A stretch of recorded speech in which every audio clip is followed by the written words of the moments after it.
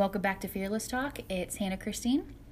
And as always, it is a personal joy to bring encouragement to your day and a unique perspective of Jesus Christ to your life. Before we get started, I'm going to open up in a word of prayer. Father God, I thank you for who you are. I thank you for your goodness and your faithfulness. I thank you that when we come before you and have requests that you hear us. And right now, I just ask that your Holy Spirit speaks through me, that you have given me this word to share with these listeners. And I just pray that it hits home with them, that their hearts are opened, that they truly hear the word of God, that their eyes are now able to see, and that they're able to change their lives to honor you and give you the glory. And we thank you for that. In Jesus Christ's name we pray. Amen. All right, everyone. So as I had mentioned, I've been thinking a lot about this week's topic. Next week, I'm going to be doing a topic on repentance. A lot of us, I think we hear the word, but we really don't understand the gravity of repentance and how it stems in every area of our lives. So today I'm actually going to talk about something that is going to lead up to next week's podcast. And first of all, I think we all can agree that God is a God of love, correct? Yes? All right, we're all on the same page. So here's my question to you. What is love? Now, we throw the word around like it's candy. You know, it's all sweet and nice and kind of gives you a little bit of rush. But do we really understand the gravity of what we're saying when we say, I love? All right? Now, this next scripture I'm going to say, we've all heard it. It is the number one quoted scripture in a wedding ceremony. I'm sure you already have it in your mind. And it's sadly ironic because 50% of marriages in the United States end in divorce or separation. And that, to me, is extremely sad. And I believe it's safe to say that we may know the definition of love, but do we know how to truly implement it into our daily lives? And that's what we're going to discuss today. So as I read this portion of scripture, I want you to picture someone that you say, I love, or I love you, or I love too, okay? So again, love is patient, kind. It does not envy, and it does not boast. Now, boasting means to talk with excessive pride about one's achievements, possessions, or abilities. So again, love does not boast, and love is not proud. Another word for proud would be feeling superiority for one's talents, beauty, wealth, rank, and so forth. So boasting and pride, or being proud, are kind of the same thing, but a little different. So again, love is not proud. Love does not dishonor others. It is not self-seeking and is not easily angered. It keeps no record of wrong. Love does not delight in evil, but rejoices with the truth.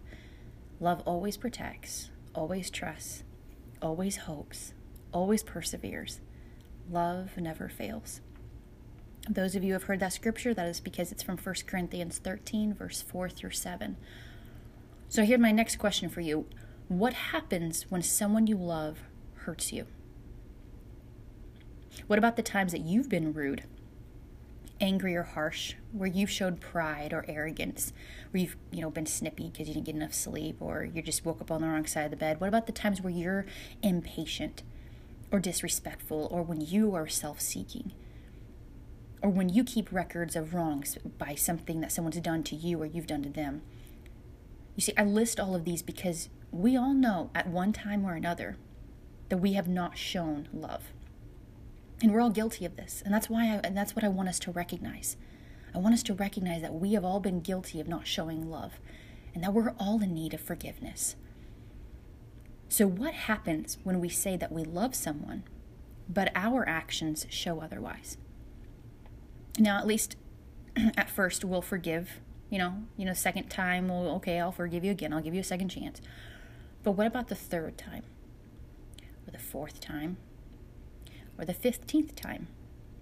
How quickly are we to forgive then? Think about that. How quickly are you to forgive? I grew up where, you would be like, oh, I'm sorry, do you forgive me? And I'd be like, yeah, or, oh, you're fine. One thing I started noticing the older I got is when people are like, oh my gosh, I'm so sorry. I'd be like, don't worry about it. It's okay. It's fine. First of all, it's not fine, and it's not okay. And it's not something that we should just bypass, because what it's doing is it's taking somebody who's coming to you humbly and asking for forgiveness. And what we're doing is we're just pushing it aside and saying, oh, it's fine. But deep down, we know it's not fine. And one thing that my sister implements, Hope, she does this with her kids, and I absolutely love the way that she does this. Maybe you guys do this, and it's just foreign to me because it's not something I'm used to. But when someone, like one of the kids walks up to another kid and goes, "Oh, I'm so sorry," the other kid will say, "I forgive you." Because in that moment, you're acknowledging what they've done, and you're not allowing that offense to take root in your heart. Instead, you're addressing the issue and the situation, and it's releasing you and the other person from causing, disunity. And disunity is something that the enemy absolutely loves. He tries to use that moment to plant a seed. And what happens when we plant a seed? It gets watered, and over time it grows roots, right? And what happens with roots as they grow? As long as that sits there, what happens? The roots get bigger and they spread. And that's exactly what unforgiveness does. It takes root in your heart and it spreads.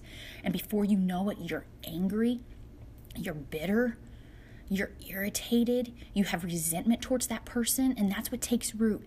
And then over time, it's harder for us to forgive. And it's harder for us to let go of what it is that we're holding on to that we've allowed to take root. Now, I get it. Forgiveness is a touchy subject, but you know what? There's a lot of touchy subjects, and this is what I'm hitting home with, because we all can make excuses. You can sit here and say, "You know what, Hannah? You don't know what I've been through. You don't know what's been done to me.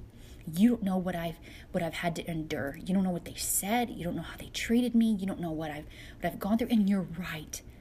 I don't know what you've gone through. I don't know the pain that they have caused you. And I don't know the pain that has been planted inside you and your heart over these years because of the things that you've gone through. I don't. You're right. And I'm not saying forgiveness is easy. It's not easy. But I will say that forgiveness is freeing to you. It will heal you when you forgive. And it may take time for you to forgive. I get it. I've been there myself, you guys. Believe me, life has not been a cupcake walk either. But I can tell you that when you forgive, it changes your life.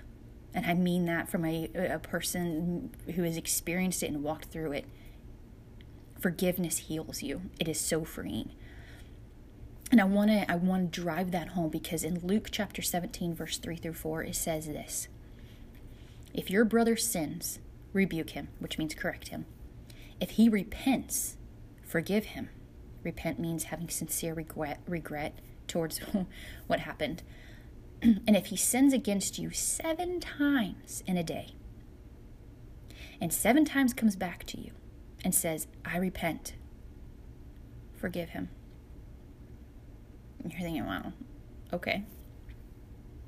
That's a lot of forgiveness going on right there, and it's true. But why? Why are we to forgive? Because here's why. In Matthew chapter 6, verse 15, it says, "But if you do not forgive others, then your Father will not forgive your transgressions." Now, transgressions are also known as sin against God. So I want us to walk through this, okay? Just walk through this with me. God says, if you love me, all right? Now, when you're a believer and you give your life to Christ, you are a new creation. The old is gone. The old has passed away. You're a new creation, all right?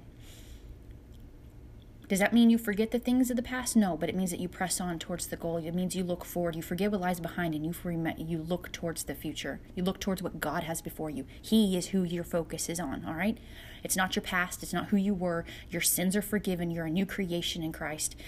You move forward in that relationship with Him. So let's walk through this. If God says, if you love me, you'll obey my commands, right?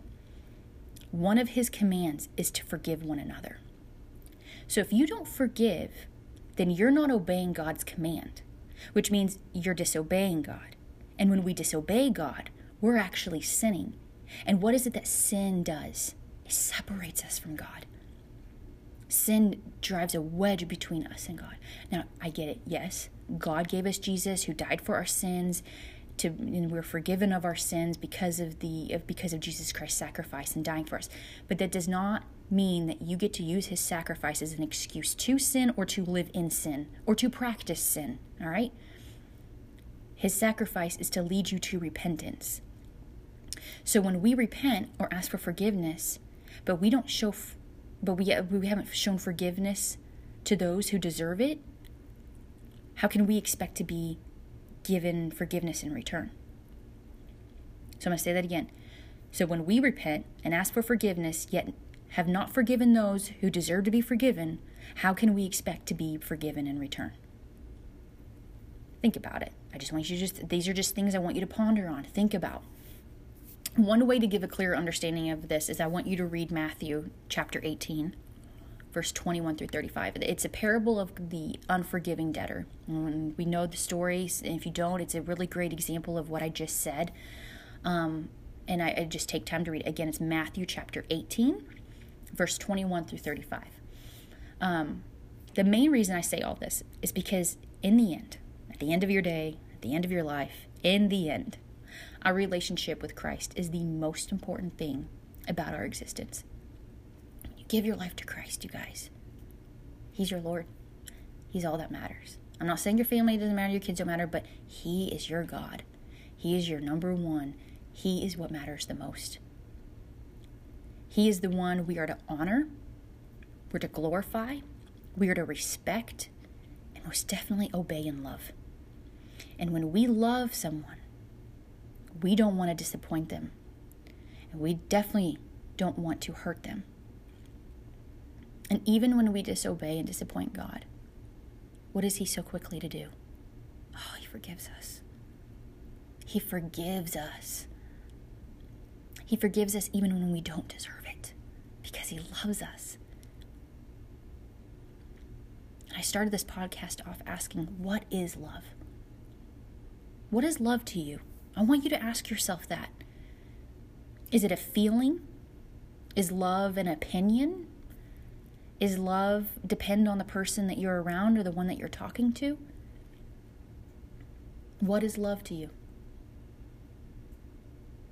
I will say this, God is the definition of love. God is love. God always protects. He always trusts.